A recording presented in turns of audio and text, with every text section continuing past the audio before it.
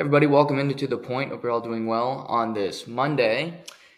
I am back. It's been a minute since last Tuesday, but been doing a few things in my new digs here in Fredericton. Still have some work to do when it comes to studio and things looking presentable. But this is where I'll be probably for the week. Still gotta, like I said, gotta do some work on that front. But enjoying myself so far. Nice to be back in the capital and all settled in. So all is good on the home front. I hope you all are doing well. I'll be back regularly. Just last week was a bit of a different week. But glad to be back with all of you today. A lot to get into. A lot happened over the weekend. A lot of NHL. Got some NBA thoughts. UFC 288 Saturday night. Watched that. Enjoyed it. Some new headlines coming out of it, so we'll talk about all of that here today. But we have to start. We don't have to start, but I guess we'll start where most of Canada is panicking right now, where the Toronto Maple Leafs, who I said last week before Game 1, their season would be a failure if they did not get to the Stanley Cup Final, are now down 3-0. The biggest complaint was they're not playing on Saturday night. The biggest complaint now is they can't win a game. The Toronto Maple Leafs are down 3-0 to an inferior hockey team in the Florida Panthers. And let me tell you, last night was not even close. The Maple Leafs were lucky it went to overtime because not one of the Maple Leafs star players played well last night. Matthews, Tavares, Nylander, Marner have all played horrible in the series. Austin Matthews on the first shift rang it off the crossbar, took his gear, packed it up, went to a beach somewhere down in South Beach and said, you know what? I'm done for the night. I've did my work. Somebody else can score a goal. He had no effort. His compete level was abhorrent. It was a pathetic performance from the Maple Leafs top players last night. It's a must-win game. You make the second round, which is basically like winning the Stanley Cup to the Toronto Maple Leafs fans. I'm not saying that as a diss. It's just a fact. You all know it. And that's what your best players have to show. They come out and play like snails, no compete, slow as hell, and they're just moping around. Snail, sloth, whatever you want to say, a slow fucking animal. That's how they played last night. You don't have to tell Matthew Tkachuk to compete hard. He just will. He might not have got on the score sheet last night, but he was way more of a factor than Austin Matthews was. How about Anthony Duclair in this series? Anthony Duclair was coming off a torn Achilles. Anthony Duclair has been through a lot in his career. Yes, he's battled through. Is he more talented than Austin Matthews? No. Is he more talented than Mitch Marner? No. But guess what? He has outplayed all of them in 3 games. He has been fantastic the last 2 games. The line of Verhaeghe, Duclair, and Barkov has been virtually unstoppable. Barkov's been a beast. That's what you want to see from him in his defensive play. But Duclair's all over the puck. He's finishing his checks. He's in the offensive zone. And more often than not, that line is pinning Matthews in his own zone. That just can't happen.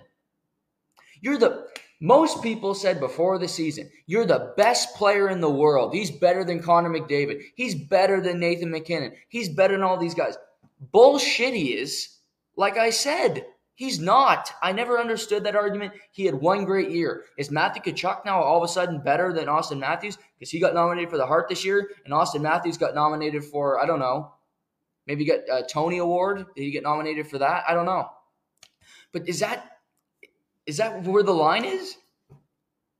Is that where the line is, that it's just one season? How about a body of work? How about seeing what a player does year in, year out? How about consistency? How about playoff performance, which is how I do my rankings? That's how it should be judged. How you compete in the biggest moments. 82 games regular season. Who cares? Okay, it matters to Columbus. It matters to the teams that just squeak in. But the Toronto Maple Leafs are a playoff team every year. They deserve credit for that because that's not that easy to do. But they're a playoff team every year. What do you do when you get there? If you know you're getting to the playoffs every year, what do you do when you get to the big dance? And for most of these, they win a series. Way to go. But in this playoffs, Game 1, outplayed. Game 2, they outplayed Tampa. Game 3, Tampa outplayed Toronto. Game 4, Tampa outplayed Toronto. Game 5, I call it right down the middle, even. Game 6, I'm giving it to Tampa. Tampa, I think, outplayed them in that game. Toronto found a way to win. Game 1, Florida outplayed them. Yes, I know Leafs fans, that's going to be a hard one to swallow. Did you watch the third period? How many shots did Toronto get through? What were the shot totals in that game? Oh, Bobrovsky stole 2 games in this series. Wrong. Watch the tape again. Game 2, Toronto outplayed them, but it wasn't by as wide a margin as people were talking about. As the people in the media, the Toronto media was talking about, oh, Bobrovsky stole 1. Okay, sure. Okay, I'll give you that one. So you've outplayed your opponent 2 out of 9 games. And you expect to be winning? You expect to be playing well? You expect everything just to be hunky-dory? No, there's a reason you're losing. It's because these other teams are out fucking competing you. How about going into board battles and winning one? Coming out with the puck. That is such a rarity for this Maple Leaf team. And I'll tell you, the biggest indictment you can have, in my opinion, is when you finish a game and your fourth line players were your best players. Because by definition, by rankings, your fourth liners should be your worst players. And David Kampf and Sam Lafferty were the 2 best Leaf forwards last night. Bar none. Not close. Seems like every shift they're on the ice, they had a scoring opportunity. They contributed. They did something positive. They went into corners. They came out with pucks. It wasn't the Auston Matthews drive-by fest last night. Let's not throw a hit. Let's not go into a corner. Let's not do this. Drive-by, drive-by, drive-by. Big circle so I don't have to throw a hit. Like, what is this? Game 42 of the regular season? You're playing for a cup. I don't know if he was upset because he missed UFC 288 on Saturday night because he's used to going to UFC events in early May because they're usually not playing. But maybe he's upset about that. Didn't get to go to Newark. Sydney Sweeney was there. Didn't get to see her. Didn't get to hang out with some celebs. It's a tough go. I mean, there's one in Vancouver next month. Maybe you can make it. Well, actually, there's an event in Charlotte this Saturday. Not a pay-per-view, which might be a little too on the bottom tier for him. But you know what? There's an event in Charlotte Saturday. You can stay in Florida. Quick trip. Don't even get to fly. Get a nice car. Drive down to Charlotte, North Carolina. Good weather. Tell you that. Charlotte, it's an afternoon car. Get out there early. You could drive back to South Beach for some nightlife. Maybe that's what he was hoping for. I don't know. But it was baffling to me how he went from one shift, clank it off the bar, and then just pack it in. Oh, my night's over. I did my work. I almost scored. Didn't even score, but I almost scored. How about somebody else steps up? Okay, well, Mitch Marner had a lot of points in the first round. Had a lot of points. A lot of those were on the power play. And I've said this before, points can be deceiving because if you just look at the box score, you always look at it this way. If you watch a kid, if you go to a game, you watch a kid, and the kid's got 2 goals and 1 assist. You think, well, he had a great game. Not necessarily. Not necessarily, because you can get really lucky getting points. It's like plus minus. Plus minus is the most meaningless stat because a guy can be on the ice, not contribute to the play, and then the parent leaves, oh, my kid was so good. My parents did this. It's wrong. It's the incorrect way of looking at valuing and evaluating performance. But Mitch Marner got a lot of points. I don't think he's played well all playoff long. He has been worse than Matthews throughout the playoffs, in my opinion. And he's been worse in this series, and Matthews hasn't been good. Marner is forcing passes when it's not there. I don't see the opening. I don't see the creativity. I don't see where he's going with the play. He's He's not back-checking. He's not aggressive on the puck. He seems timid and afraid a little bit. Yep, he said it. Not wanting to go in the corner. Florida's got some big boys. Florida's D, they're slow as cold molasses. But guess what? They're brutes. Do you want to go in the corner with Gudas? You want to go in there with Ekblad, who's a big man? Sam Bennett, we know how Leaf Nation feels about him. Suspend him for a decade. But, I mean, come on. In the playoffs, you have to want it. You have to be willing to put the effort in to get it. It's not just, well, we have the most skill, we're going to win. No. The game has changed, but some things will remain the same. The ice shrinks. There's less opportunity to make plays. And if you are just wanting to hang out on the outside, not get to the middle of the ice, not go into the corner, create a turnover, come up with the puck, and find a play, you won't win. You won't win, period. Sam Reinhart last night, on the game-winning goal, should have had a tough time getting to the net. It was literally a dump, a rim around the net, and it was ended up on his stick, and TJ Brody and Jake McCabe were off doing something. I don't know what. But neither of them figured out we should probably attack the puck carrier. He wraps it around, the easiest goal he's ever scored. A nice goal, but pretty damn easy because there was zero resistance. Zero. This whole team has a problem with putting in effort lately. And the biggest loser mentality is, well, we outshot the opponent. Okay. Did you win the game? Then I don't care. I don't care unless you win. How will you go into overtime and have some fucking compete? Have some effort. Ice the puck 3 times in a row.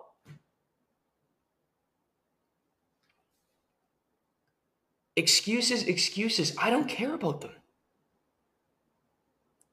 You have, most people would say that the Maple Leafs have the 2 best players in this series. Matthew Tkachuk and Mitch Marner. Sorry, Austin Matthews and Mitch Marner. Freudian slip there, because I don't. But most people would think that. Why would the team with the 2 best players in the series be down 0-2? Why?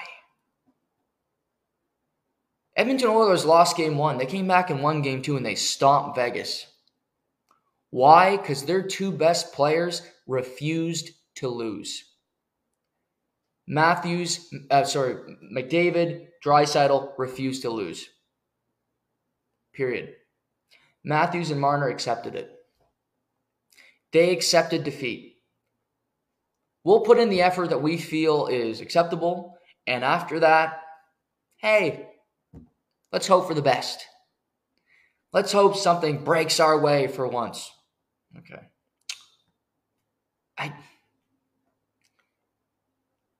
The Samsonov injury was tough, but he's not making that save in overtime. He's not. It was a quick play, and that was on the defense to be ready, so it's not on the goaltender. Joseph Woll came in and played extremely well. And good on him because that was a tough moment. A tough moment for him. But I look at the game plan, I agreed with Keefe going 11-7. I thought that was the right call. Eric Gustin scored a goal. I thought he played terrible otherwise. Such a liability. I'll never like his style of play. But there weren't many Leafs who had good games last night. Not many. Lafferty, Kampf, Swiss Army Knife did not have a good game, aka, Alex Kerfoot, who is often referred to as a Swiss Army Knife. And if he's a Swiss Army Knife, give me a German knife, Austrian, Latvian knife, Finland, whatever country you want, I'll take that knife over him. Because if a Swiss Army knife is that good, if it's that reliable, I'll take anything else. Just food for thought there. But I don't think Morgan Riley played well. I don't think TJ Brody played well. Luke Schenn had his worst game of the postseason, in my opinion. He iced the puck a few times. He made that decision to give up a 2-on-1. at the beginning of the second period. My assessment of the game is the Leafs were lucky they lost by 1. They should be thankful that they lost by 1 goal because Florida was better. Period. End of story. Not, oh, well, we outshot them or this happened. We lost our goalie. Wah. That's not why you lost the game. And that's not an excuse. Okay, Luke Shen, don't fall into your goalie. Wasn't Sam Bennett this time, the Grim Reaper, who should have been suspended for the rest of the series for banging up Matthew Nyes. It's a hockey play. It's a wrestling match. He won it. That's how I view it. But last night, there was no compete. There was no energy to say, we have to win this game. And guess what? You did. You had to win that. It's 3-0 down. The Leafs, I don't feel good about their chances. Coming back from 3-0 down is extremely tough. And we're talking about a team that has not shown much backbone in the history of this group being together. I'm curious to see what their energy is going to be on Wednesday night. Because they are on the brink of elimination. They're not going to have Samsonov in all likelihood. We have a few days to talk about this, but I would go Joseph Woll. I'm not putting Matt Murray back in the net because, quite frankly, if I was the coach, I'd be so upset with Matt Murray that I don't want him in the net. He doesn't deserve to make that start, quite frankly, and Woll gives you just as good a chance to win. I don't know what Sheldon Keefe will do, but Matt Murray, I don't trust him. Give Woll the start. Woll is going to be on the team next year. And you want to win this game and you want to come back and win the series, yes. But if you lose the game, give it to Woll and it gives him he's gonna be one of their 2 goalies starting next season. Will Samsonov will Matt Murray be around? I don't know. But he will be one of them. Because he's earned that right to be an NHL goaltender. He's proven that he can be.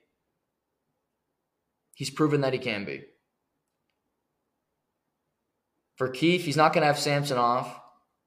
He's not going to have Matthew Nyes. I would likely go. It's tough. Because the thing is, you have more and more defensemen that aren't playing that well. You want to go 11-7. It gives more minutes to Matthews and Marner. That's not exactly a ringing endorsement right now because none of them have played that well. And you want to get them on the ice. You want to get them in more scoring opportunities. But if I'm Sheldon Keefe in Game 4, it's a must-win game. The thought is, well, Matthews and Marner always have to play with each other when you have to win a game. I disagree with that. I don't like them playing together, quite frankly. I prefer them apart. I would go, now that Matthew Nyes is not here, I would go Matthews, Yarncroke, and Bill Nylander. And I would go Tavares, O'Reilly, and Marner. It goes against, I love the 3 centerman options, but when you go 11-7, you're not going to have 3 perfect lines all the time. It's going to be a mismatch. You're going to have people. So that's what I would do. Those would be my top 2 lines. And see if you can create something. Because John Tavares only played 16 minutes last night. 16 forgettable minutes. Marner played 21. Matthews only played 20. He didn't play them big minutes last night because they were no good. That's why. They shouldn't have played any more than that. And if I look at this now, David Kampf played 15. Lafferty only played 11. They should have played more. They should have played more because at least they created scoring opportunities. Sometimes you have to read a game and see who's going and who's not. And I think part of the fear of today's game, and this is not just in the NHL, but around the world when it comes to sports, coaches, management are afraid to bench or play players who are lower in the lineup more minutes because they're afraid of the feelings of the top-end players. It's a tough balancing act. We're seeing it in the NBA. DeAndre Ayton with the Phoenix Suns. He's their center. He's not closing out games because his effort sucks most nights, and you want him to be great, but he never is. I wouldn't be afraid to put other guys out. You're in the fucking playoffs. You're in the playoffs. You're trying to win. If you lose Wednesday, it's over. And if you're that worried that, we got to play Matthews these minutes because we think he might leave this summer, then you're already losing that game. He's already in LA. If that's your biggest concern, I did not expect to see that kind of effort last night. I expected the Leafs to win. I truly did. I expected them to win last night, just like I expected them to win in Game 2. You have to credit Florida. Bobrovsky's been really good in the series. Didn't have to be great last night, but he was good enough to win. Sasha Barkov's woke up, didn't have a great first round. Has played 3 really solid games. Kachuk's been around it. The Florida defense has held up for the most part. Gudas gets an assist on the game-tying goal, which he doesn't get many points, but he gets one there. Verhaeghe's been good. Their best players have been better than Toronto's. Point blank. Point blank. Top 2 lines of Florida have outplayed the top 2 lines of Toronto. One thing I think Toronto has an advantage is they have an extra day.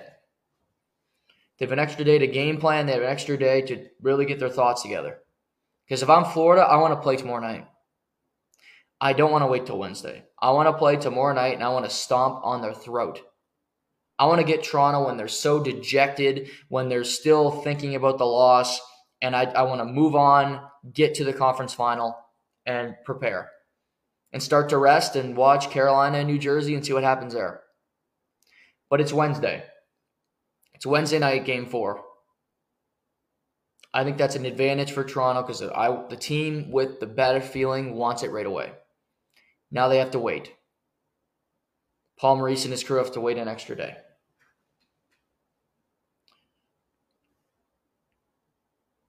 We'll talk more about the game throughout the week. But truly baffling to me how pathetic that performance was last night. Credit to the goaltender for getting them to overtime. Played an average third period. That's all I'm giving you. The other 2, best players for the Leafs show up. If you really care, if you really want to show people that you want to win, because demonstrating your compete level is not winning one round. It's not. It really isn't. You read Mark Messier's book, and I recommend you all do this. I thoroughly enjoyed it. He talks about in the book about how they got to the final against the New York Islanders in the 80s. And they were in the Stanley Cup final, but they got thoroughly beaten. But he said we felt something because in the previous year they had lost in the first round and they got to the Stanley Cup final. But he said it was a learning lesson on how much we truly had to put in. Because yes, we competed harder than we did the year before because we won 2 more rounds, but we needed to win 3 more to win the cup. And for the Maple Leafs, winning 1 round is not a good enough achievement just to say, this was a great year. I'll never understand that mentality. It needs to be more. You need to strive for more. And unfortunately for this team, they never seem to do it. They accept what they ultimately get and they move on. They need to have the Messier approach of we need to continue to battle. They need to recognize here in the moment what we're doing is not good enough. Because there are teams that go through learning. This team has learned as much lessons as you ever want to know. Losing in the first round, euphoria in the city of Toronto. But where does this go now? Sheldon Keefe, Kyle Dubas' jobs are safe. Are they? Are they? What if they get swept in the second round? Andrew Brunette won a series for the Florida Panthers last year. Their first series win since 1996. Doug McLean was the GM in 1996. They got to the Stanley Cup final. Van Viesbroek was in net. They ultimately lose. Well, same situation. The Maple Leafs get swept to the Florida Panthers.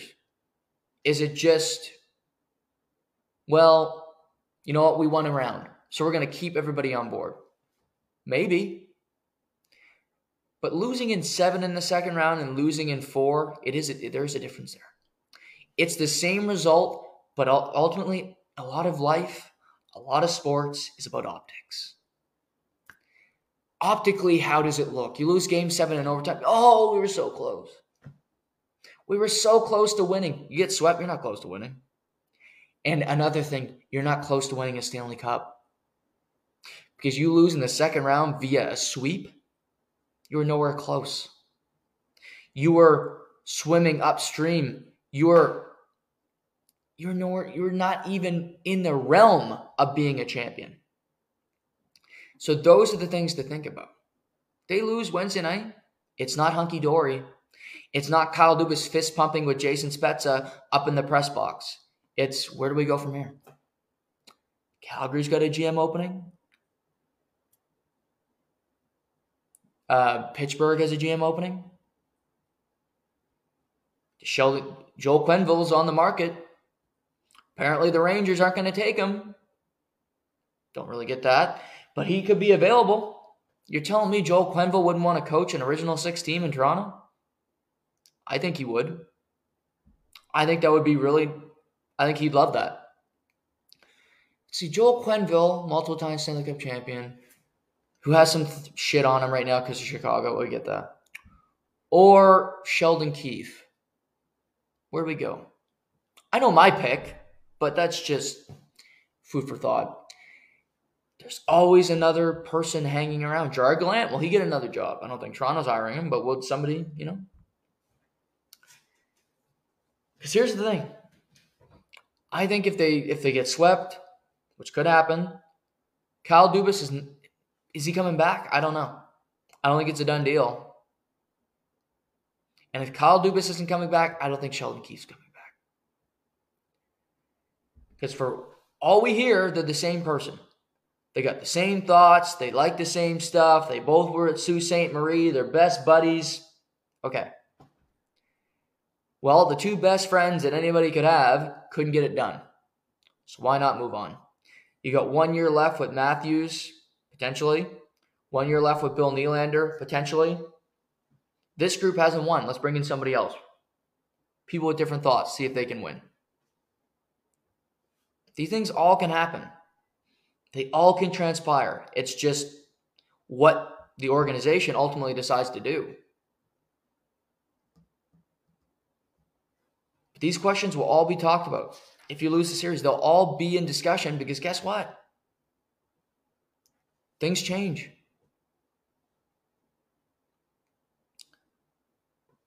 Before we get to other series, the Rangers did.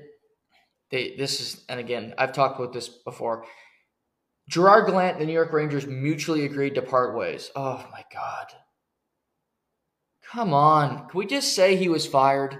Please? Can we just say he was fired? It's so benign and oh no, we didn't really fire him. But yes, you did. You fired him.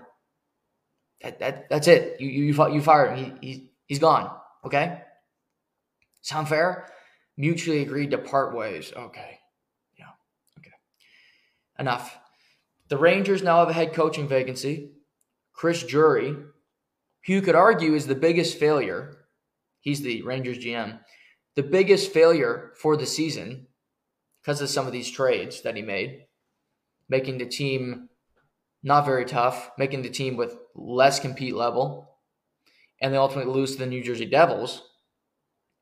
He gets to fire his bullet. He gets to fire a head coach, and his seat isn't so hot anymore. It was reported on the weekend by Larry Brooks of the New York Post, a.k.a. Brooksy, if you remember John Tortorella. He reported that the Rangers will not be pursuing Joel Quenneville. Now, that could ultimately be false because reporters are wrong. But I said this about Toronto with the Rangers. Original 6. Maybe Gary Bettman doesn't want Joel Quenneville back in the game. That could be true. Maybe he just doesn't want him around. Because the Rangers, the last 2 coaches, they had David Quinn, who was a college coach with no experience, and they went to Gerard Gallant, who had tons of experience as an NHL head coach. What do you do now? This team still believes they can win a Stanley Cup. Patrick Kane will be gone. Tarasenko will be gone. Mikkola will be gone. Do they bring back Alexis Lafreniere? Unlikely, in my opinion. Kadri Miller needs to be re-signed. I would re-sign him, absolutely. He's a stud. But you need to rebuild parts of your team. But I love Chris Kreider. I love Mika Zibanejad. I hate Artemi Panarin. That's been well documented. But you have pieces to this team that you think can win. One thing I would do, and this sounds like something from me because I just dislike the player, I would ask Artemi Panarin about his no trade. He makes $11 million. Yes, Artemi Panarin makes $11 million somehow. Where would he be willing to go? And it's unlikely you can get that trade to work because I think he'll only go to Florida, which Florida can't afford him. Tampa can't afford him. He plays in New York. I don't really think there's many other places he'd be willing to accept a trade. But I would ask because if you can get that number off the books, that would be awesome. If you can take a sucker team that would take him. If you think there's Joel Quenneville who would be interesting for the Rangers. They let go of Gerard Gallant. Lindy Ruff is not signed after this season in New Jersey. He's still coaching, but he doesn't have a contract for next year. Andrew Brunette is on the Devils bench. I think he's going to get another head coaching job. I'm not sure if New Jersey wants him and they'll let Lindy Ruff go, but I think Andrew Brunette will be a head coach again in the NHL. Where that is, I don't know, but I think he will be. There's always retreads. There's always guys that find their way back. I don't think Daryl Sutter's coaching again. He's got $8 million that a team would have to pay him. That's not happening. There's Bob Motzko. He was the head coach, University of Minnesota. He's had a lot of success there. They've had some good runs.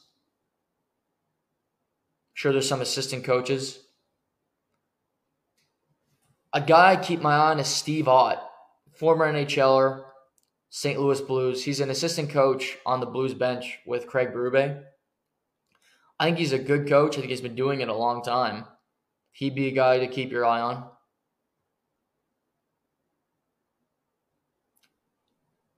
But yeah, there's vacancies. Columbus needs to hire a head coach.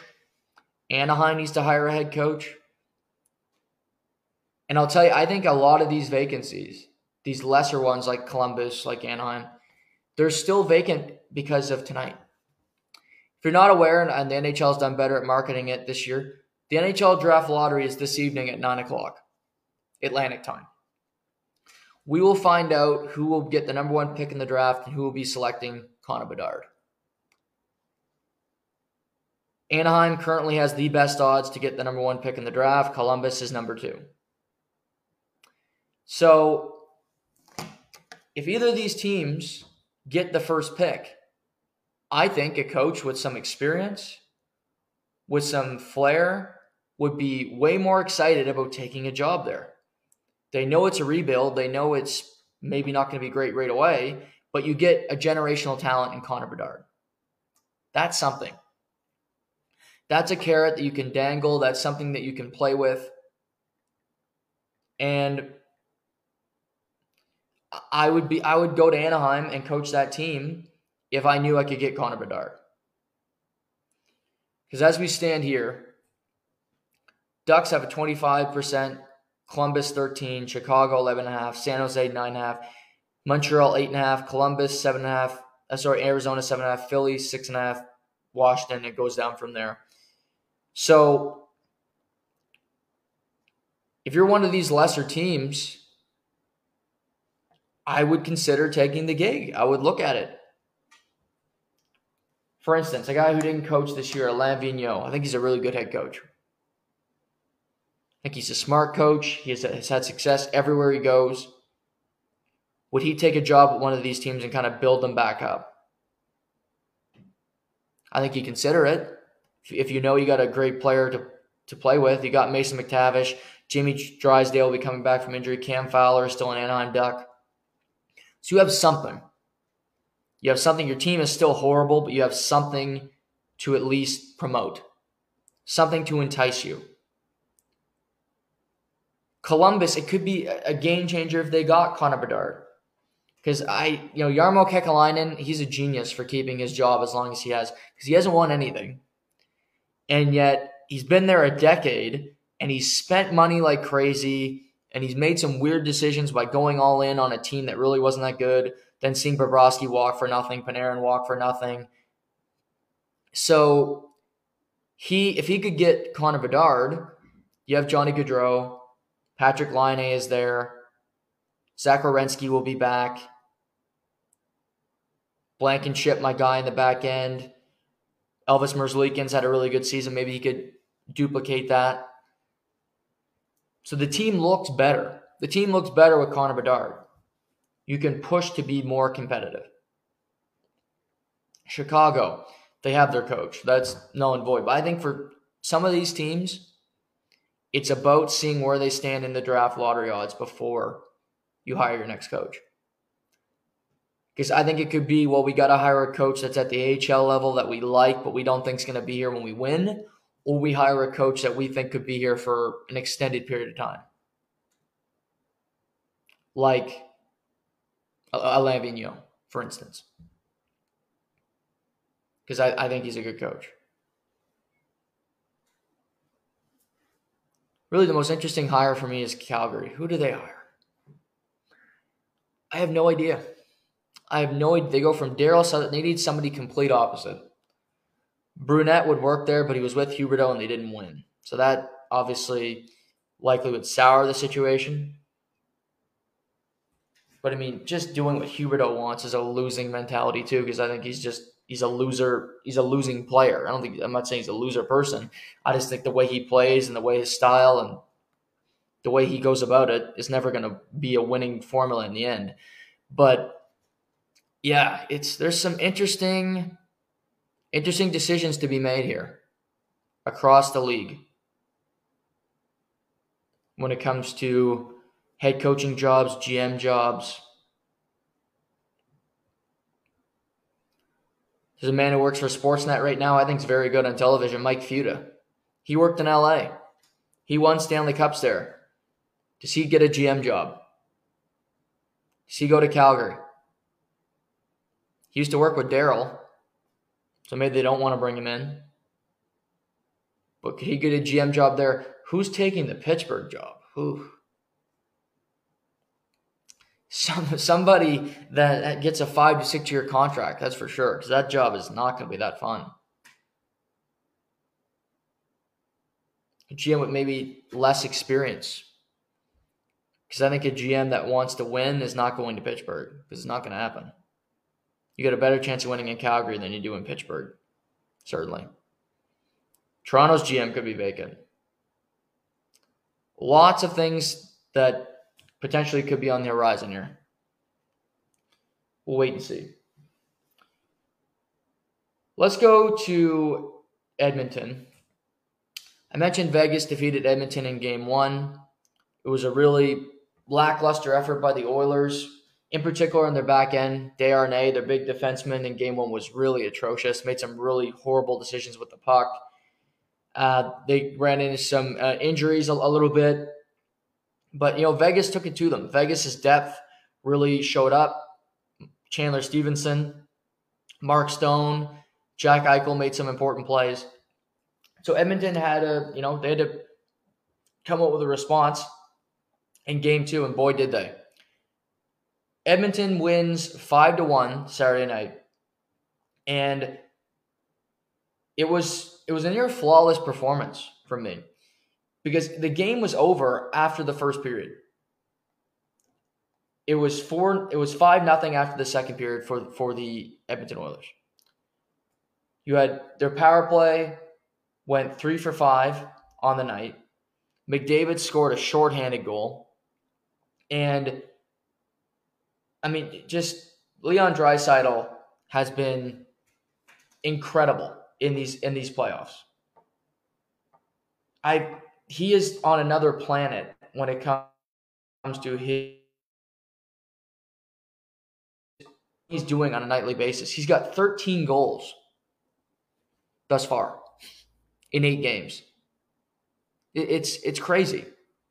He's the ultimate power forward. He's so strong, so tough to move off the puck. And on the power play, he is lethal. Because you cheat to McDavid and Draisaitl can put it in the back of the net quicker than you blink an eye. In my lifetime, I don't know if I've seen a better performer in the playoffs so far in this early of a stretch. He's scoring 3 goals a night. He scored 4 goals in game 1. McDavid only has 5 goals. Draisaitl has 8 more. It's crazy. And Saturday night, the game was over. They came at Vegas early. They had no real answer. But what Vegas did is they tried to mix it up a little bit. And Evander Kane got involved for the Oilers. He ended up with a bunch of penalty minutes. It was a physical affair. And I don't blame Vegas for approaching it this way, but I like what Edmonton did. Nick Bjugstad, who's not exactly a fighter, fought. Evander Kane had 24 minutes of penalties. Klim Kostin dropped the gloves. Brett Kulak dropped the gloves. And they did what they had to do. Will Carrier mixed it up. Nick Hague. Kolasar was a big brute. White Cloud, Nick Roy. Vegas was embarrassed on home ice. They were never in that game. Bruce Cassidy had a bad challenge that didn't go his way. But it's 1-1. And that's the best thing about this series. You won game 1, it's 1-1. Edmonton technically has taken home ice advantage. But I think both of these teams are really solid teams. You look at the depth. Ivan Barbashev has 3 goals in the series for Vegas. He's a depth player, a really good playoff performer. Eichel, I mentioned. Brett Howden's been really good in the postseason for them. Marchessault has been quiet. He hasn't scored a goal yet, which is concerning. He needs to show up, quite frankly. He's one of the more important players. He's been playing like the least best players. Chandler Stevenson's been great. No surprise there. That's just what he does. Mark Stone, you can see they're attacking his back. They're cross-checking him. They're making him pay, that's hockey. That's what you got to do. But to me, looking at this series through 2 games, Game 1 was very close. Game 2 was a blowout. The key for Vegas is to keep the game 5-on-5. Because I think Vegas is a better team than Edmonton 5-on-5. I do. Edmonton's a much better team than they were last year. The additions of Klim Kostin, who's just a horse out there. It's unfortunate that Matthias Janmark is concussed because I like him. But even Derek Roy plays better than he did before. Yamamoto is more confident than he was in past years. And you have the 2 superstars. But I look at Vegas 5-on-5. I like their defense more. Their defense is extremely deep. They have 4 lines that they can throw at you. And I don't think Vegas really cares who. They don't try to line match all that much. They shouldn't. They should do it less than they are. Because I think you can play. You're playing against McDavid.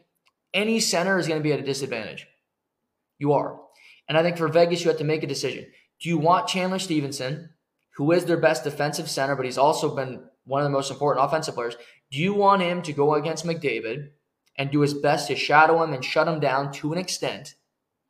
Or do you want him to be an offensive player, put him on the ice against Edmonton's third line, and produce? That's the decision they have to make. Because if it's Stevenson that's going to be the shutdown guy and his offense is going to lag because of his assignment, Marchessault has to show up. Jonathan Marchessault, who has been a great playoff performer in the past, who is a very good NHL player, has to produce, has to score goals. Marchessault, Riley Smith, come on, guys. Come up in the big moments and make a play. Really, for them, that's where we are. They need to find it.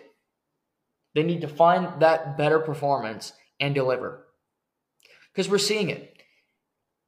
In the Canes-Devils series, first 2 games, the Canes absolutely whitewash the Devils. Just put them in a blender, and they don't know what the hell's happening.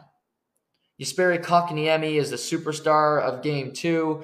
They're getting goals from over the lineup. Jordan Staal scores a highlight reel goal. It was nowhere close.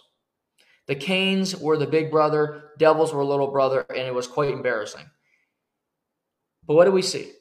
In Game 3, Jack Hughes, the superstar, said, enough. I'm going to the corners. I'll fight for loose pucks, and I'm going to make it happen. Timo Meier was put on Jack Hughes' line with Toss and Mercer, and they were fantastic yesterday. So if Vegas wants to go with Stevenson v. McDavid, which I'm not completely against, Marchessault, Carlson, Riley Smith. That's what they were doing when they first came to Vegas. That was the line that in that opening year, in that crazy start to the Vegas Golden Knights franchise, that's what got them to the Stanley Cup final. That was their best line. That was before Mark Stone arrived. That was before Alex Pietrangelo arrived. These guys were doing it. Can they continue to do it? I would go with that line in Game 3. My defensive line, I would go with Stevenson, Howden, Barbashev is likely what I do. Then you have Eichel, and you compare him with Mark Stone and Nick Roy. That's likely what I would do with the lines. Or you can go with Barbashev on that line, who I like. But Vegas has to make that decision to me. How do we want to play? You got to be better with your sticks because you're taking a lot of tripping penalties. And yes, Edmonton's the faster team than you, but you're not slow. Trust your goalie to make a save. Trust your defenseman to be back. You got great skaters in the back end. Great skaters. Shea Theodore is a great skater. Pietrangelo is still a very good skater. Alec Martinez is solid. So trust your defense. Trust your defense to make plays. They're good with the puck. So be better with your sticks and make your decision on how you want to approach the game. Because I feel like they're 1 foot in, 1 foot out. Because you have a defensive shutdown line against McDavid. If McDavid and Draisaitl are going to play together, I think that's better, actually. That's better off for Vegas because Vegas is a better 5-on-5 team. They have more guys that can score. Nugent Hopkins has been quiet in the playoffs so far. Hasn't been as good as he was in the regular season, which is to be expected because he's not a superstar. Ryan Nugent Hopkins is William Nylander. He's gravy. He's a good player, but sometimes when the expectations are heaped upon that guy, it's not really fair because he's not a superstar. Not Matthews, not Murray, not McDavid, he's not Draisaitl. That's my comparison. But if I'm looking at this Edmonton series, Edmonton can hope they continue to do the same thing if you're Vegas. Okay, we want Stevenson to be a goal scorer, but who's going to shut him down? Because it's not going to be Nick Roy because he doesn't have the foot speed. He doesn't have the foot speed to keep up. If Stevenson is that defensive guy, he can't be asked to do everything offensively. It's just not going to work. That's just not how you can't burn the candle at both ends. Eventually you crash and burn. So, pardon the pun. So, credit to Edmonton for the response. I'm looking forward to the game tonight. I think this is a fun series. I think both teams, I think Edmonton and Vegas are better than both the other teams in the Western Conference. Seattle or Dallas, I do. I think Edmonton's high-end talent is what scares anybody. It's a tough thing to manage. But can Vegas make adjustments to make their life easier and make Edmonton's life harder? Absolutely. And Bruce Cassidy's a smart coach, and I think he will. So we'll see what's in store for that game tonight. Oh, and Edmonton, keep Darren off the ice, please. Canes dealt. I mentioned that quickly about Jack Hughes. I thought he was fantastic yesterday, playing with Timo Meier and with Dawson Mercer. Good adjustment from Lindy Ruff. He had 4 points yesterday. Hischier also played well. He called out the team after game 2, and I thought he played well yesterday. It was a strange game because it was a blowout, but the Carolina Hurricanes, and this is a crazy statistic, the Carolina Hurricanes yesterday had they technically had 3 shorthanded goals because Martinook scored a penalty shot goal while shorthanded. So that's technically shorthanded. George Stahl scored a shorthanded goal. Seth Jarvis scored shorthanded. The New Jersey Devils also scored a shorthanded goal. The Devils also scored on the power play. So it was a weird day. It was a weird afternoon. The game ended 8-4. Freddie Anderson was pulled. Korchkov went in. But the Devils just had a day. Jesper Bratt on the scoreboards. He's going to get some confidence, hopefully, for that team. They inserted Luke Hughes into the lineup, who he only played 14 minutes. He played a really solid 14 minutes. He played really well yesterday. He added 2 assists in his playoff debut. So I don't think this series is over yet. Carolina plays the way they play. They're very structured. They're frustrating. But with all that being said, I don't love their goaltending situation. I've said that from the beginning. There are members of that defense that you can attack. And the Devils have Jesper Bratt. They have Jack Hughes. They have Luke Hughes. They have the Michael McLeod line has been fantastic with Bastian and with Miles Wood. So that line's a problem for Carolina, for Carolina to defend. I think New Jersey can make this a series. It's 2-1. They need to win. To me, it's a must-win for the Devils tomorrow because Carolina at home, Carolina's lost at home 2 times in the last 2 postseasons. 2 times. One to the Islanders in Game 5, and they lost in Game 7 to the Rangers in the second round last year. So the Devils are going to have to win 1 game on the road. They're going to need to find a road win to advance to the conference final. But don't try to win multiple games in Carolina. Win 1. Win tomorrow, win Game 5, win Game 6 back in Newark. That would be my plan of attack. But the way they played with speed yesterday, the way they counterattacked, that's how you beat Carolina. Make them skate.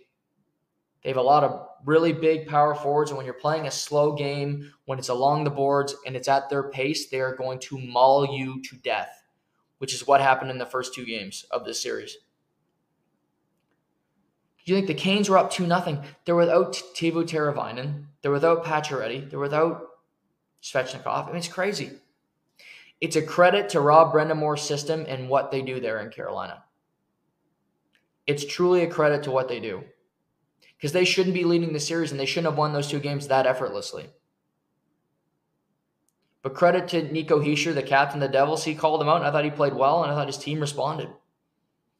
They went back to Vitek Vanacek, who hadn't made a start since Game 2 of the first round. He led in 4 goals, but he was solid. It's a weird postseason. To think you see New Jersey hanging around Carolina, Florida leading the Maple Leafs, Seattle leading the Dallas Stars. I mean, that was an ass whooping last night by the Seattle Kraken. 7-2 beatdown. They came ready they played. Watching the first period, I said, well, they played a lot better, but Dallas withstood it. Well, Dallas did in the second period. Dallas did not in the second period. How about 5 second period goals? And what I love about Seattle, let's look at this. Eberle, Wenberg, Soucy, Beniers, Tolvanen, Yanni Gourde, Justin Schultz. 7 different goal scorers.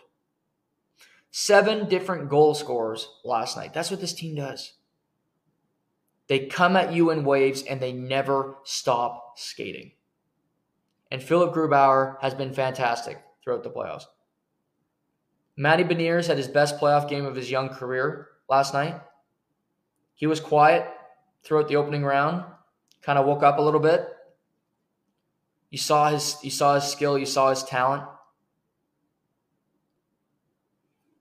But you can go Yanni Gourde, you can go Sprong, who can score goals, who didn't play much last night, Wenberg, Tolvanen, Tanev, Ty Kartye, who's in for Jared McCann, but he got an assist last night. That was what I loved about this team before the year, is I said they had about 15 guys that could score 15 goals. That ended up happening. And what happened was this team bought into their defensive system. It took them late in the year to figure it out, but they've started to. And Dave Haxtell has got this team playing well. He's got this team believing in themselves that they can win the series, and they can.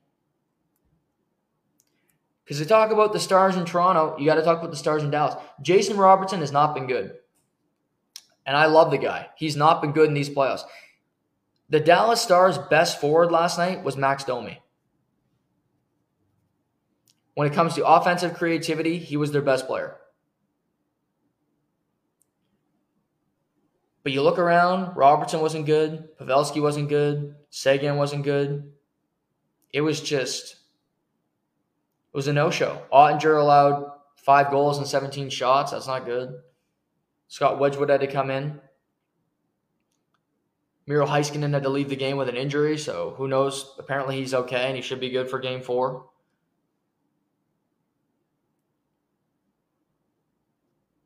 But I look at the Maple Leafs, and I look at the Stars, and I would throw on the Jack Hughes tape, and I would say, hey, superstars, watch this. Jack Hughes went into that game. He outworked his opponents. He got to the dirty areas. He was willing to take hits, and it worked. New Jersey won. Jason Robertson, Mitch Marner, Austin Matthews, are you willing to do this? Are you willing to put in that extra effort to take a hit that might hurt and see the results? Because if you are not, then okay. Then we're gonna go out here. We'll be golfing real soon, and that is just it is what it is. Seattle doesn't have a superstar, so they just all play the same way, the same mentality. We all have to work our ass off to win, and it's working for them. Florida has a superstar in Tkachuk, but he's a superstar with a blue-collar mentality. He's a superstar with a action first, with giving it your all effort first type mentality, not just all my ability. That's the difference. You don't need to try to pry it out of him. It's oozing out of him his compete level. So your superstars need to show up. Your superstars need to prevail. Robertson, Hintz, are you willing to put in that effort to get to the dirty areas? Because if you're not, Seattle's going to beat you. The Seattle Kraken are going to be in a conference final. Yep. They're up 2-1, and now they have home ice advantage. They've taken it from Dallas. It's truly staggering to see what this team has accomplished in 1 year. And they can miss the playoffs next year, but it doesn't matter. It's about this year. And they're without Jared McCann, who was their best player in the regular season.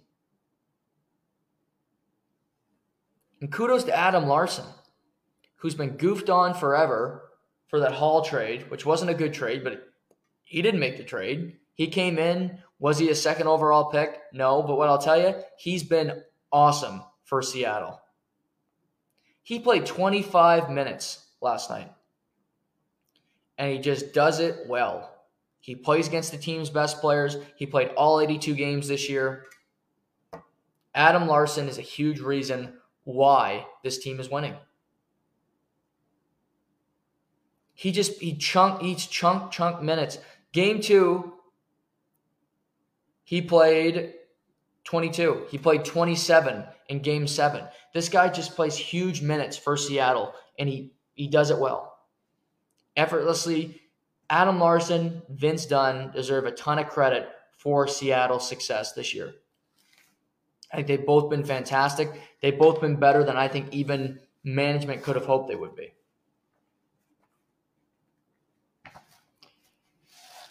NHL Draft Lottery tonight, Edmonton, Vegas, Game 3 from Edmonton.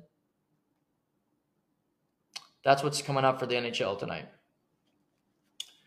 Let's pivot to the NBA before I get to the UFC. NBA's, we got some interesting series. Every series is pretty tight. Nuggets, Suns, 2-2 heading back to Denver. Suns win both games in Phoenix. Devin Booker is playing like the best player in the NBA right now. His shooting is out of this world. Kevin Durant's great. And the Phoenix Suns bench is better than the Denver Nuggets bench. Jokic dropped 53 last night, was incredibly efficient, not enough to win. Landry Shamet, 17 points off the bench, making clutch threes. Landale played pretty well at center for Phoenix as well. But it's truly special to watch Devin Booker and Kevin Durant play with each other on the same team, and they're doing this without Chris Paul, and they deserve credit for that as well. The Los Angeles Lakers currently have a 2-1 series lead on the Golden State Warriors. Game 4 tonight at the Crypt. It's a roller coaster ride of Anthony Davis. One good game, one bad game. This series has been just a series of blowouts. Golden State wins game 2 by 27. The Lakers win game 3 by 30. Near almost the same score. Anthony Davis, 25 points, 13 rebounds, 4 blocks, doing it on both ends. How will he play tonight? That's the big question. We never see him play great back-to-back games. LeBron had a pretty special game on Saturday night. A quiet 21-8-8, but he does it so efficiently. He's still so intelligent. D'Angelo Russell's playing well. We'll see what Golden State has. What is Draymond Green, what does Klay Thompson have in the tank at this age, going deep as they did last year? We'll see. Heat lead the Knicks 2-1. Easily beat the Knicks on Saturday in Miami. We got game 4 tonight. Jimmy Butler is back. He played well. The Knicks they barely won game 2. This easily could be a 3-0 series lead for the Heat. The Knicks just have had not much pushback in this series. They don't have the same energy as they did in round 1. I'm not saying the series is done, but I would be surprised if the Heat don't win the series. And do the Knicks win game 5 back at the Mecca? Maybe. Maybe they win game 5 back at the Mecca and they push it to go back to Miami. But the Heat are without players. They're without Oladipo. They're without Tyler Hero. But Jimmy Butler's been fantastic. They're getting production from elsewhere. The center position hasn't been great for the Knicks, for Hartenstein, or for Mitchell Robinson. I don't know. To me, the Heat just have found a way to play this style of basketball and for it to be effective. I don't know how effective it'll be in the conference finals, but I think they're getting there again for the second straight year with a pretty average team. So credit to Pat Riley, Spoelstra, and the Zombie Heat. And then there's the Celtics and the Sixers. Played a great game yesterday. At times felt like the Sixers were going to blow out the Celtics, but the Celtics fought back. Then for a period of time, it felt like the Celtics were going to take a 3-1 stranglehold lead in the series, but to no avail either. And now we sit with the series tied 2-2. Sixers winning 116-115 in overtime. James Harden, awesome in game 1, horrible in game 2 and 3. And I look at the game yesterday. Harden was willing to take big shots. Embiid was solid. Tobias Harris has been nowhere close in this series. Maxi's been okay. The bench gave them 11 points. The bench for Boston came up with 25. Brogdon with 19 of them in 36 minutes. For Boston, I just have numerous questions with their decisions when it comes to players and coaching. Marcus Smart played 42 out of 48 minutes. I don't know why. He always wants to take a shot late in the game, which he should never take because he's not going to make it. But for him to play that many minutes when Derek White only plays 31, Derek White's a better player, he's a better defensive player this season anyway. He should be getting those minutes. Jason Tatum, all in all, had a solid game yesterday. He had 18 rebounds, which are great. 6 assists, 4 blocks. So defensively, he was great. But late in games, Jason Tatum makes the wrong play seemingly every single time. He'll drive, and it seems like, okay, I got a lane to the hoop. I'm going to kick it out for a shot with no time on the shot clock. And my only thought is, do you want it? Do you want that smoke? Do you want that intensity late in the game to take the shot? Because I don't think he does. He always passes it up. He never decides just to go with it. And it's a perplexing thing because he's one of the better players in the NBA. He's the Celtics' best player, and he always, okay, I'll give it to Smart. I'll give it to Al Horford. I'll give it to anybody else but me to take this last shot. The Celtics should have won yesterday late in the game, and now it's a 2-2 series, and who knows? They are better than the 76ers. And I think they're going to win this series, and I think the Celtics are getting back to the NBA Finals. They should.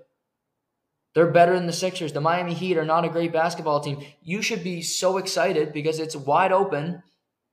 And is it going to be the Lakers you play in the finals? Is it going to be Denver? Is it going to be Phoenix? That team going to be tired? I think there's a lot of different avenues. This goes really well for the Boston Celtics. But they make life difficult on themselves. Because you don't trust the team because of their coaching decisions, because of their superstar acting like he's not, putting the ball in his role players' hands. Why? Why is Marcus Smart taking the last shot? Drive to the basket. They're going to foul you. You go to the free throw line, knock down 2, you win the game. You give Doc Rivers an out. Don't give Doc Rivers an out. Game 5 tomorrow in Boston, I believe. It is. Game 5 tomorrow in Boston. Game 5 tomorrow in Denver for Suns Nuggets. Pair of Game 4s tonight. Knicks at the Heat. Warriors at Lakers. So that's all coming this evening. There's also Mike Budenholzer was fired last week, head coach of the Milwaukee Bucks. Apparently, the ownership did not agree with the stance of Giannis Antetokounmpo that there's no failure. You just try to get better every year. We did not fail this year. Apparently, Mike Budenholzer did fail.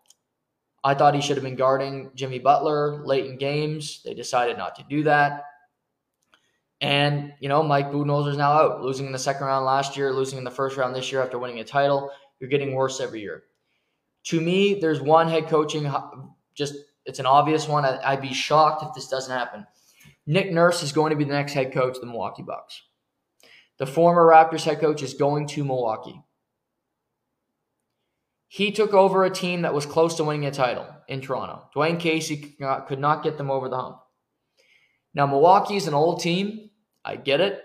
Chris Middleton, what is he anymore? Is he a bench player? Is he a starter? Do you want him? I don't really want him anymore, but I still love Drew Holiday. I have Giannis. Brook Lopez, an effective center. Even at his age, he's still very good. Can we add to our bench? Can we get some better bench players on this team? That would be great. Can we swing a trade for a third star? Could we make that happen? Could our management pull that off like Ujiri did for Kawhi Leonard? Is there somebody out there that we could acquire? Who knows? Things change all the time. Not Kyrie Irving. That's not the solution. If Giannis, you get him a third star, replacing him. But they need wings, is what Milwaukee needs. They need some more wings that can play, not Wes Matthews, who's old as the hills. They need somebody that is reliable and that plays efficient basketball. You think around the league, it's you don't like to give up wing players because they're so valuable. They're so good. And could you trade for Bogdanovich from the Detroit Pistons? Could he go to Milwaukee? He's a good player. He's a pretty good defender.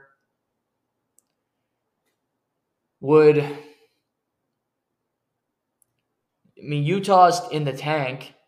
How much do they want to tank? They had a better season than people would think. What's Lauri Markkanen? What's his status? Could you get him in Milwaukee? This team should believe that they can win a championship next year, which they can. With Nick Nurse as head coach, smarter decisions, better tactical edge than Mike Budenholzer, that would make sense. Nick Nurse will be the Bucks head coach. Whether they pull a trade for a third star or not, I think he will be their head coach next year. Which, keeping him in the Eastern Conference, coaching against the Raptors, will be a fun soap opera in and of itself. Coach Bud, I don't know.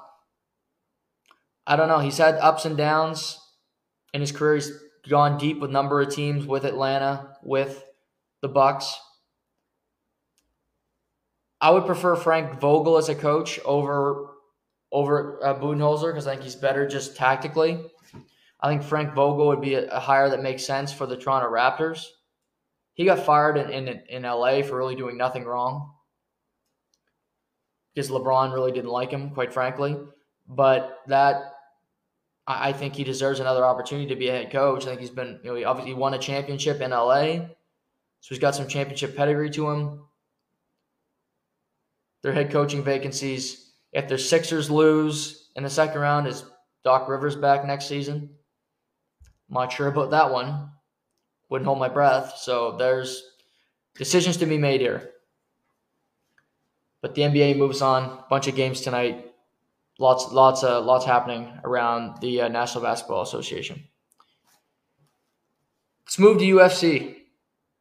UFC 288 was this past weekend in Newark, New Jersey at the Prudential Center.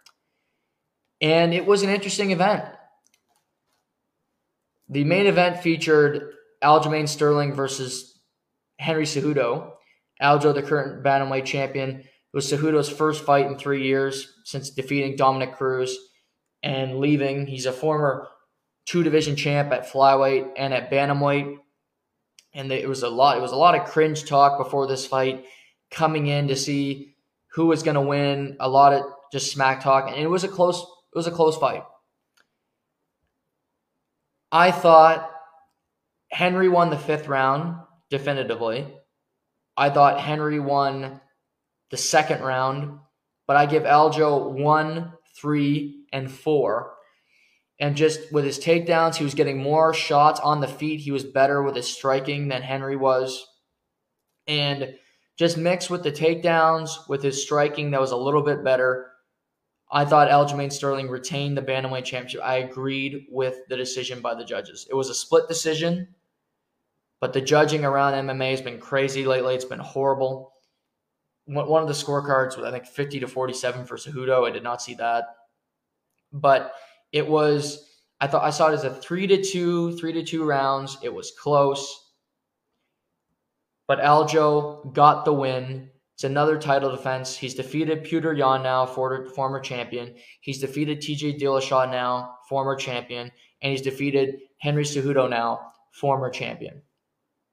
That's an impressive resume.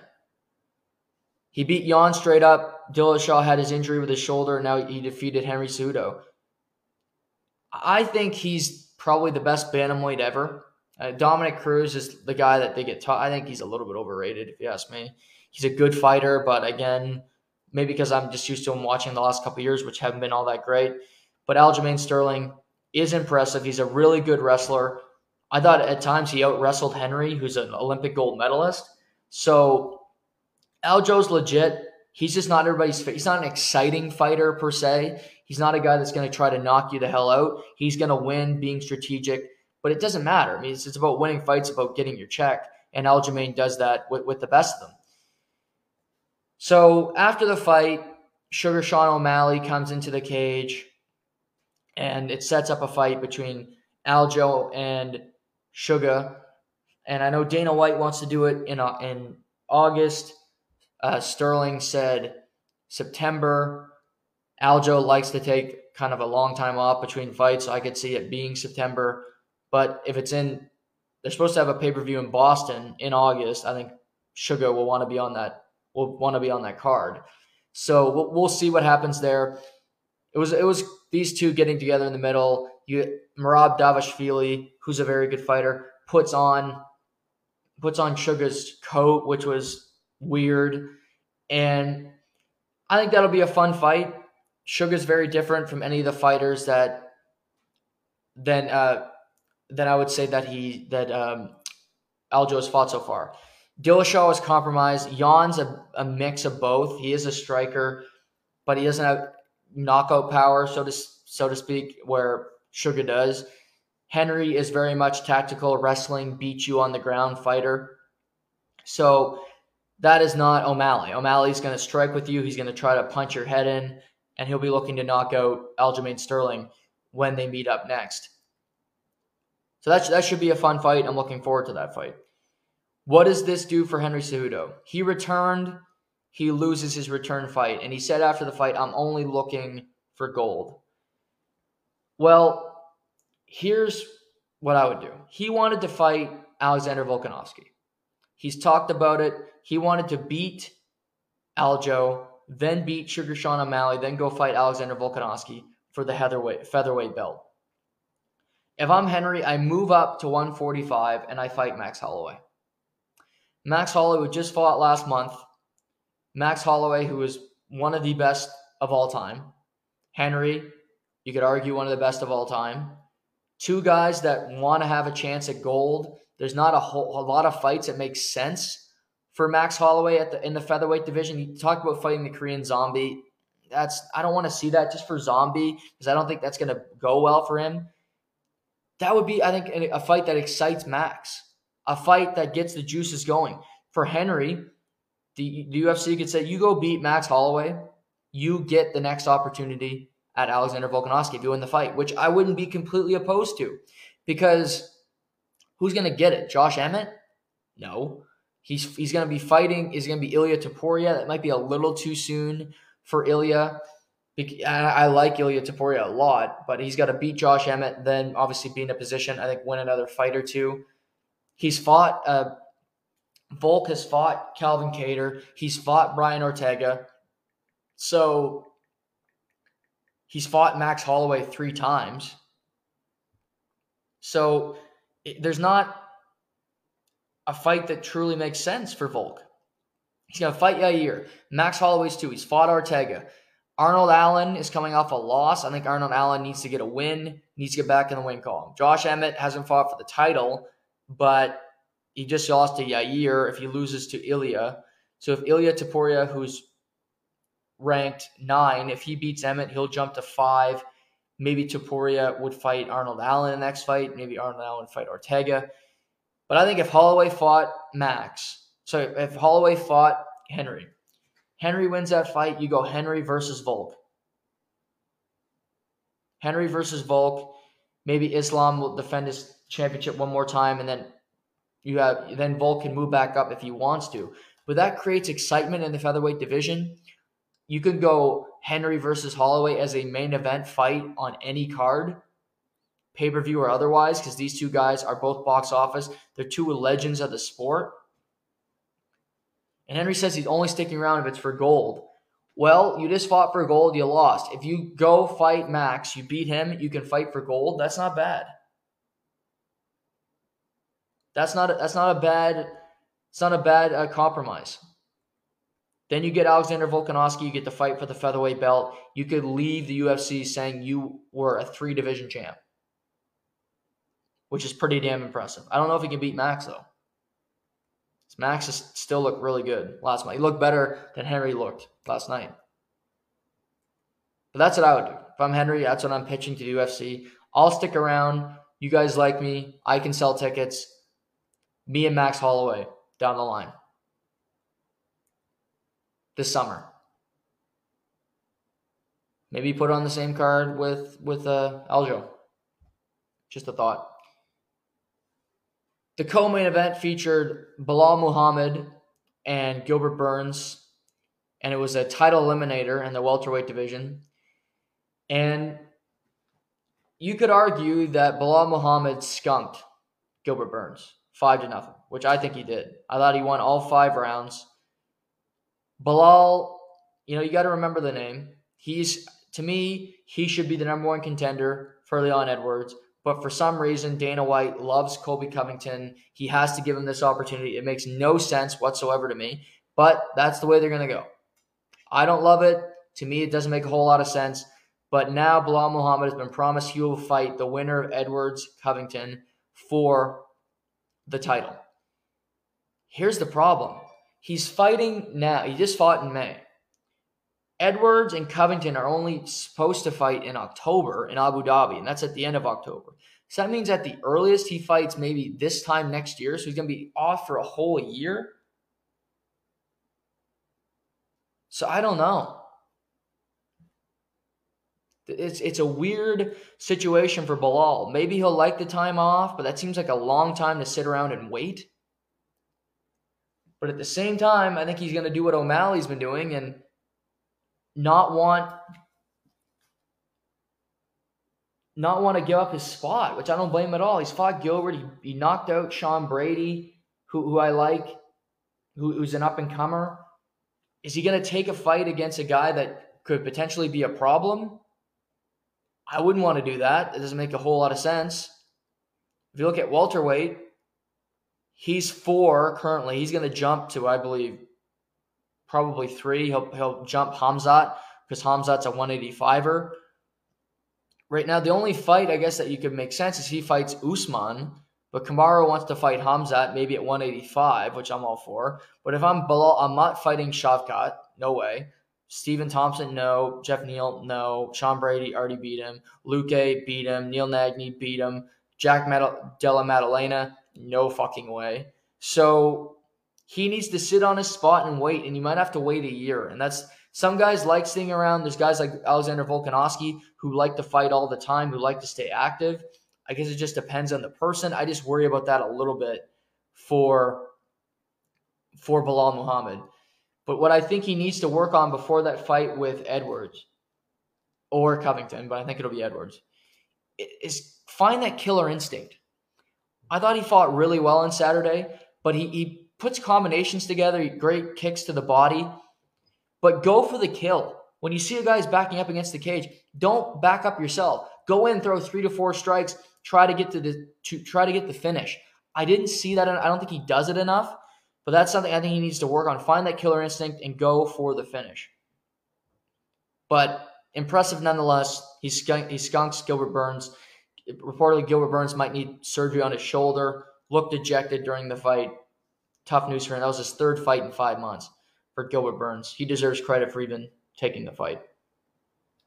Fight of the night for was Movsar Avalov versus Diego Lopez.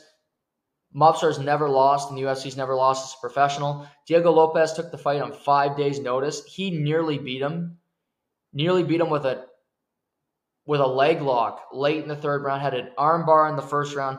He fought his ass off. I think this Lopez is going to be a really good fighter. If he fights Movsar was number 10 in the rankings. He gave him all that he could handle. Credit to him. He's a rising star. Movsar is another guy who is really good.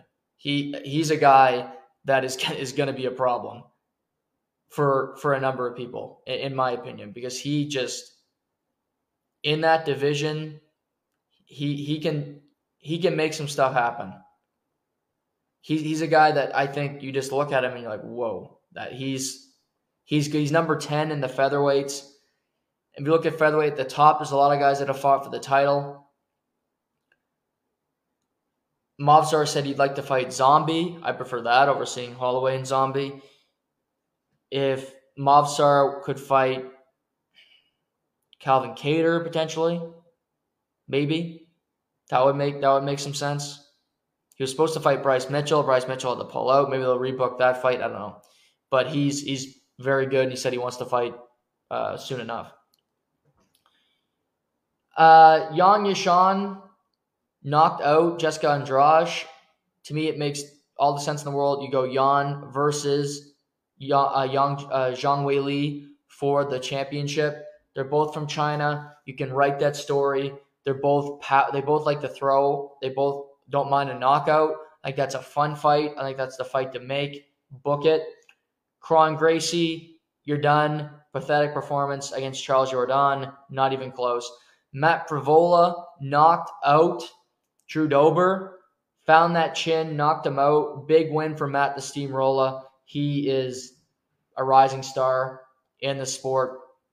Love to see that. And before we wrap today, I was just talking about some stuff happening in the UFC with Henry Cejudo. He apparently has his own plans. It appears that, this is by Nick Baldwin of The Score, it appears that Henry Cejudo plans to continue fighting, and he wants one of the toughest opponents in the UFC bantamweight division next. The former two-division champion tweeted Monday that he's interested in a matchup with Merab Dvalishvili at the planned UFC 292 event in Boston in August. He tweeted, "This shit is far from over at Dana White. I want Merab Dvalishvili head on a plate. #UFC Boston." Merab obviously is the training partner of Aljamain Sterling. They are best buddies. You could say they should be fighting each other for the title. He won't do it because Sterling is the champion. So I'd be fine with that fight. I'd be up for that. That would be fun. Because you got O'Malley, Sandhagen is right up there. He beat Petr Yan. Sandhagen won to fight Merab. I know they wanted to book Merab and Umar Nurmagomedov. They can't find a dance partner for him. Dominic Cruz hasn't fought in a while. So this division's kind of up in the air currently, the bantamweight division. But there's some really good contenders, and it's the toughest division in the sport. If you add Cejudo to that mix, it gets even more complicated. Cejudo Merab or Sandhagen Merab? I would probably say Sandhagen for myself personally, because I think Sandhagen's a really good fighter. The way these two guys, they're both cardio machines. That would be fun. But either fight is going to sell. Definitely. But that was the weekend. This week we'll be covering lots. Draft lottery tonight. Full reaction to that tomorrow here on the podcast. We also will talk about Edmonton game 3, Edmonton Vegas. We'll recap the NBA and get into a number of different things from around the world of sports. Get back into baseball. I haven't talked about that in a minute. The Rays are still winning. Breaking news. But there's some teams struggling. Wilson Contreras, former catcher, now moved to DH with the Cardinals. They paid him a lot of money to be their catcher. Was a Gold Glove catcher in Chicago. So there's some question marks there down in St. Louis as they transition from Yadier Molina and Albert Pujols to this new generation of talent. Blue Jays swept the Pirates over the weekend. So lots happening in the world of sports. We'll get to it all this week. Glad to be back. Glad to be talking to all of you. Hope you guys all have a great day and a great week. We'll talk to you tomorrow. Just to the point.